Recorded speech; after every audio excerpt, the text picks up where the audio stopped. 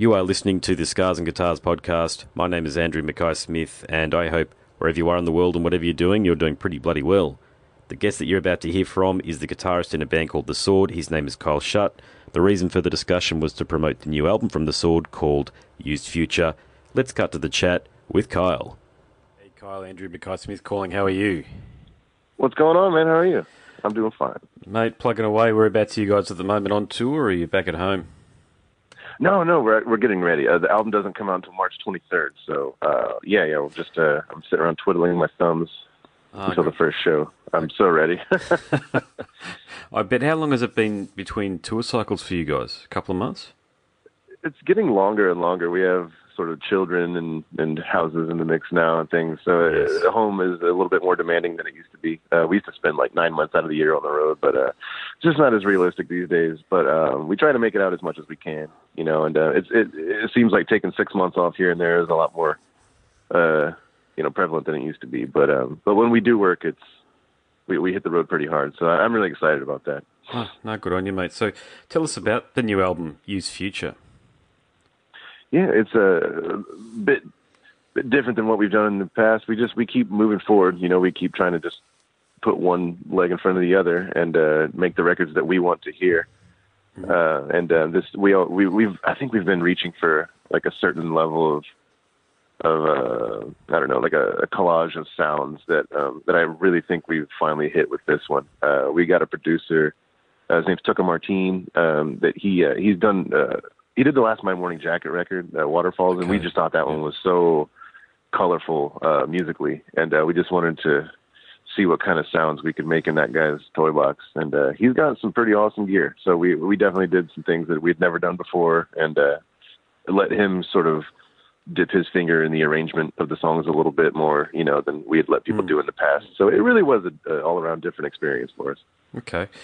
So you are 6 albums into your career, so where do you think this album fits into the Sword's canon of work? Is it something approaching the defining sound of the band, or do you think it's more of an evolution of what used to be the defining sound? Yeah, you know, it's funny. That's a good question that I don't have the answer to, but I do think about it a lot. I sort of do the thing where now that we have so many albums out, I can sort of put our catalog up against any other band, really, you know, and just look at the progression of each band, you know, like 6 albums deep. If you look at Rush, you know, like if by this time they would have been just right around Hemispheres. So they still had a lot of stuff to do, you know what I mean, that was coming out of it. So I kind of like to think about it that way, where I think like that we're definitely, you know, knee deep in something that we absolutely know what we're doing, but we're craving the sort of the unknown. Because when you're in a band for like 15 years, you know, a lot of the mystery is gone. But somewhere where some mystery still does exist is in that studio, and you never know what's going to come out. So I think we're just this album just is us using the studio as an instrument to its fullest. I think that's what you could say is probably the first example of that in our catalog. Yeah, it's often overlooked, isn't it? All of the various options that you got available to you in the studio, which Yeah. Like we try to put the song first these days, you know, instead of like going in like 100% ready to go with the song. We try to go in with a cool song idea and just see what happens, you know, instead of just limiting yourself. So you guys always reminded me as a spiritual successor to Candlemass and Trouble. Is that something you've heard in the past?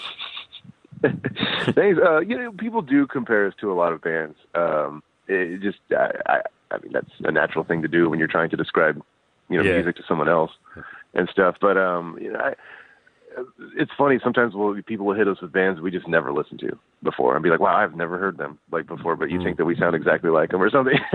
So that can be funny. But I think we're a lot more like, you know, like Thin Lizzy and Rush and ZZ Top than people kind of latch on to a lot of people. Especially when we first started, you know, we were more of like a Metallica Sabbath mashup, you know, but I do think that, especially with High Country, we finally had our own sound, where if you could just hear any song, like a new song of ours, you would start playing it and anybody would just go, oh, that's the Sword, you know, and it's not like we're just trying to sound like anyone else. We're trying to build upon all the greats that came before us.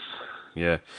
And, you know, the other thing I've always liked about you guys is your album covers, because I'm a big Roger Dean fan. So the cover art to Warp Riders and maybe even, sorry, I might mispronounce the name of the album here, but is it Acrophon?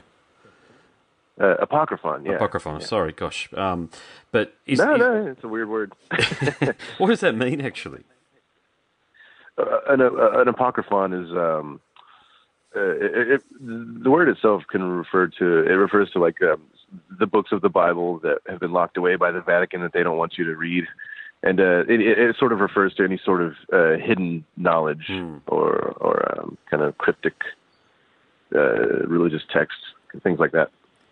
Okay, sweet. But just back to the album cover art. So, yeah, the inspiration behind the illustration, mate, because especially Warp Riders, it's one of my favourite album covers ever. Thanks, man. That was done by an Australian by the name of Dan McFarlane out of Adelaide. Okay, right. Yeah, and it was funny. I think it was for Warp Riders. It could have been Gods of the Earth, but I think it was for Warp Riders. We wanted to see if Roger Dean could do it. Wow. And so our record label called up his offices and said, like, somebody answers the phone. They go, hello. And they're like, yes, could we speak to Mr. Dean? He goes, speaking. I was like, oh, shit. I didn't know you were just going to answer your phone. Yeah. I didn't know what to say. But he was busy. He regrettably had to turn the job down. But that would have been cool. But Dan McFarlane killed it. I love that album cover. Yeah, sweet. Now, a bit of a different question for you. I do host a show called Scars and Guitars, so I do like to talk to the musicians about gear and about the way you approach writing. So I did enjoy your appearance on Premier Guitar's Rig Rundown, the video that's posted on YouTube. Now, you're one of those blokes that comes across to me as if you really know your shit. So how long did it take for you to arrive at the current combination of amps and guitars that you're recording and touring with at the moment? It took a long time. It's sort of an ever-evolving process. I try to take whatever gear I have and then do all I can with it, and then I get bored and I try to look for something else and keep moving along. But then it becomes this battle of having to have as many things to be able to do all the things that you do in a concise pedal board, because I can't be one of those guys. It's like the 37 pedal chain and everything. I limit myself to like 9. I don't like to have any more than that. And that's including like a noise suppressor. I took that out of the chain, but you gotta, I have my tuner in there and a wah and an overdrive, and then I have to have a phaser and then a chorus and a delay, and it's just like sort of becomes this thing. But it took me a long time to find the kind of amps that I like. That Rig Rundown is a little bit old. It's a little out of date. Okay. But I still do. I had the guy that built me that one knob amp, the Big Crunch. Yeah, I was going to ask you about that. I had him build me. I had him build me a 3-channel version of it, so that I have volume, tone, gain, and then it's just like a 2-channel, like a twin channel head. So it's got 6 knobs instead of the 1, but it's basically the same amp. Just it's a little more versatile. I love that one knob though. I'm never getting rid of that thing. It's like dialing a washing machine. You know what I mean? Like, yes, yeah. That's when you turn it up. It's like the first time I got it, I turned it all the way up, like at the beginning of Back to the Future, and man, that thing could really move some air. Let me tell you. I bet, but yeah, that guy Big Crunch amp repair. They're out of Baltimore. He'll just custom build me whatever I want. He's a great dude. His name's Brooks. Him and his lady Shauna. They're a real awesome couple that we met when we were doing Apocryphon. They ran the amp and guitar repair shop that was in the front of the studio that we were recording at, so we got to be real close. Now, I don't know whether you've read some of the comments under that video. I didn't realize it was that old, actually, but a lot of I try not to read comments, but hit me with a few. What do you got? Well, they weren't about you, funnily enough, actually. Actually, they were very complimentary toward you, so take that on board. But apparently, good. They were saying, now I didn't notice it too much through because I was mainly just focusing in the preparation for our discussion here, just picking up some information about what you were saying. But a lot of the people that were commenting were saying that the host of that Rig Rundown video looked like he was a tweaker or something. And then I went back and watched it. I thought, oh yeah, was he on something, or did you pick up on any sort of weird vibe from him when you were being interviewed? He could have been. I don't know. I didn't get him high. I don't know. They just showed up with some cameras. It didn't strike me as jumpy at the time. That's really funny though, how the internet can just capture a moment in time and just people's perception of it can be warped over the years. Yeah. Yeah, it totally done it because I was watching the video and I wasn't paying attention to him. I was just listening to you. But then I thought I bet sometimes I get out and read the comments and reading them, and they are to the effect of, what the hell is this guy on? Can you just let Kyle and your other guitarist just talk, because he was interrupting quite a bit, and I thought, this isn't the Rig Rundown, though. This is a different one, right? No, this is the Rig Rundown. Is this the one with this? Video. This is okay, never mind. I'm sorry. I did another interview though with this guy that just he's a motor mouth. You just couldn't shut him up. I couldn't get one word in edgewise. It was hilarious. I mean, I sat back after a while and just let it happen, just because it was entertaining, It becomes this, look, I don't know how many interviews I've done now, but it's well over 200, and this is only the second or third time I've had a discussion about what we're doing right now, you as an artist being interviewed. But do you find that you've done so many of them, obviously, and you seem to be very media savvy, so do you find that there's a percentage of them where you do just do that, where you just sit back and the person's either inexperienced or doesn't know your music or isn't familiar enough with interviewing musicians to just go, I'm going to wait and see how this one unfolds, this one's going to be really funny? You know what, man? I'm really glad you brought this up, because there is, I don't think people realize it at first, but there is an art to giving an interview. And I will say you're very good at it. Thank you. But it's like it should be a back and forth, like conversation. I feel like that's when you really get to the root of something, and if someone's either inexperienced or they just don't have what it takes to get a good interview out of somebody, it can be painful, especially when you're in the middle of it. And, earlier in our career, we would, honestly didn't know what to do because I wasn't used to giving interviews really. And so you just you're both just sitting there not knowing what to do. And, but after a while once you've done, I don't know, 1,000 interviews, you can sort of steer somebody through it that may not know what they're doing totally. Or, if you get to the point where it's just really bad, it's a little bit mean, maybe, I don't know, but I'll just turn the interview around and I'll start asking them questions in hopes that it'll get back to their editor, and maybe their editor will send somebody, like, I don't know, next time that someone a bit different should be doing it instead of shouldn't be. I don't know, maybe that's mean, I don't know. But no, that's a very good point, because it's not easy to get a good interview out of somebody. Everybody's different, you know what I mean? You have to be able to stay on your toes, because you never know who you're really talking to. I mean, sure, they're in the band and stuff, but everybody's different, so it's a lot harder than people think. No, great response, mate. So, look, I've already mentioned Trouble and Candlemass, okay, so that was my take on it, but, mate, who inspired you to play guitar? Because I know you mentioned Metallica and Sabbath. Yeah, just to pick up the guitar, you mean? Yeah, back in the day, yeah. The first couple rock bands I ever heard growing up, I was born in 1983. So my dad was real into he was real into Ozzy. I got into Ozzy a lot sooner before I got into Sabbath, ironically. And also with AC/DC, like, he was real into Back in Black. And he had cassettes in his truck that I would play. He had the first Skid Row record and stuff. So that was kind of like what my idea of rock and roll was, when I was growing up. And then whenever I guess I was about 10 years old, maybe in like 1993. I found MTV on the dial, back when TVs had dials, I guess. But I don't know how big of a presence it was in Australia, but in the 90s, MTV just owned the airwaves in the States. And if you were one of the cool kids, you were into the shit that was on MTV. And I was super into Green Day and Nirvana and just anything that came on that fucking channel. I was all about it. I don't care if it was Boyz II Men. I don't care. I was into everything, any kind of like rad music. Yep. It wasn't until I was in like high school that I found out about, underground music. Like, what I would buy all those band CDs, like buy a Rancid CD, and they would thank, every band on Epitaph Records. So I'd be like, what the hell is Epitaph Records? I would go like into the mail order catalog and like order order some Pennywise, Lagwagon, No Effects. That was kind of my musical education down that path and everything.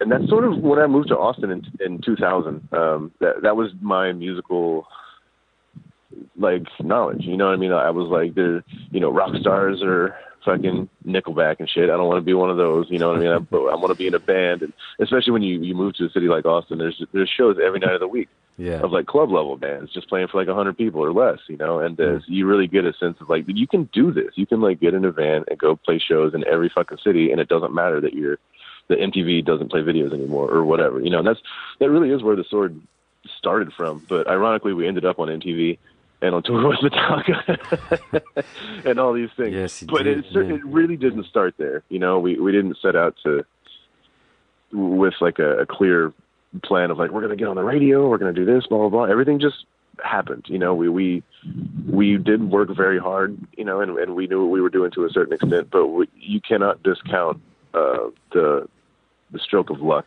that sometimes you're blessed with, you know, and we were certainly very lucky. Well, that's a really good point. So here's my question for you then. I'll make this my final question.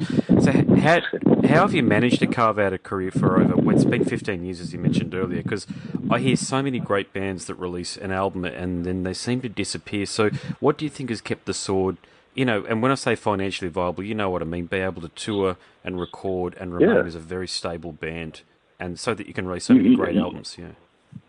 Yeah, I mean, you have to have a eagle eye on your business accounting, and you have to fight for every dollar. I mean, like it gets harder and harder every year. I mean, like we've been a band for a long time, but it never gets any easier. You know, it's everything every year gets a little bit more expensive, and you just have to constantly think of new ways to spin your merchandise to make it pay for itself and make you money. And you have to be so much more of a businessman than a lot of people, I think, realize. Absolutely, yeah.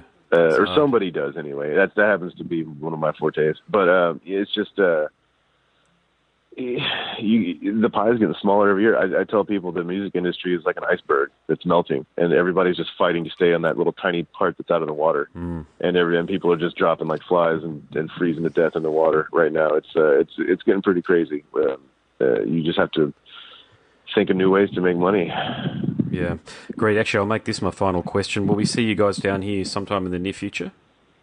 I hope so. Yeah, I know we're in talks about doing it right now. I guess ever since AJ disappeared, you know, I guess some promoters are coming in to kind of pick up the pieces. So we would love to make it back over there and do some clubs again. Wicked. Well, congratulations on a wonderful career, mate. I'm sure the new album is going to be as killer as the rest of your stuff. So thank you so much for the discussion. Thank you very much. Yes, sir, man. Thank you. Anytime. I hope to see you out there soon. Absolutely, mate. No worries. Thank you. Bye.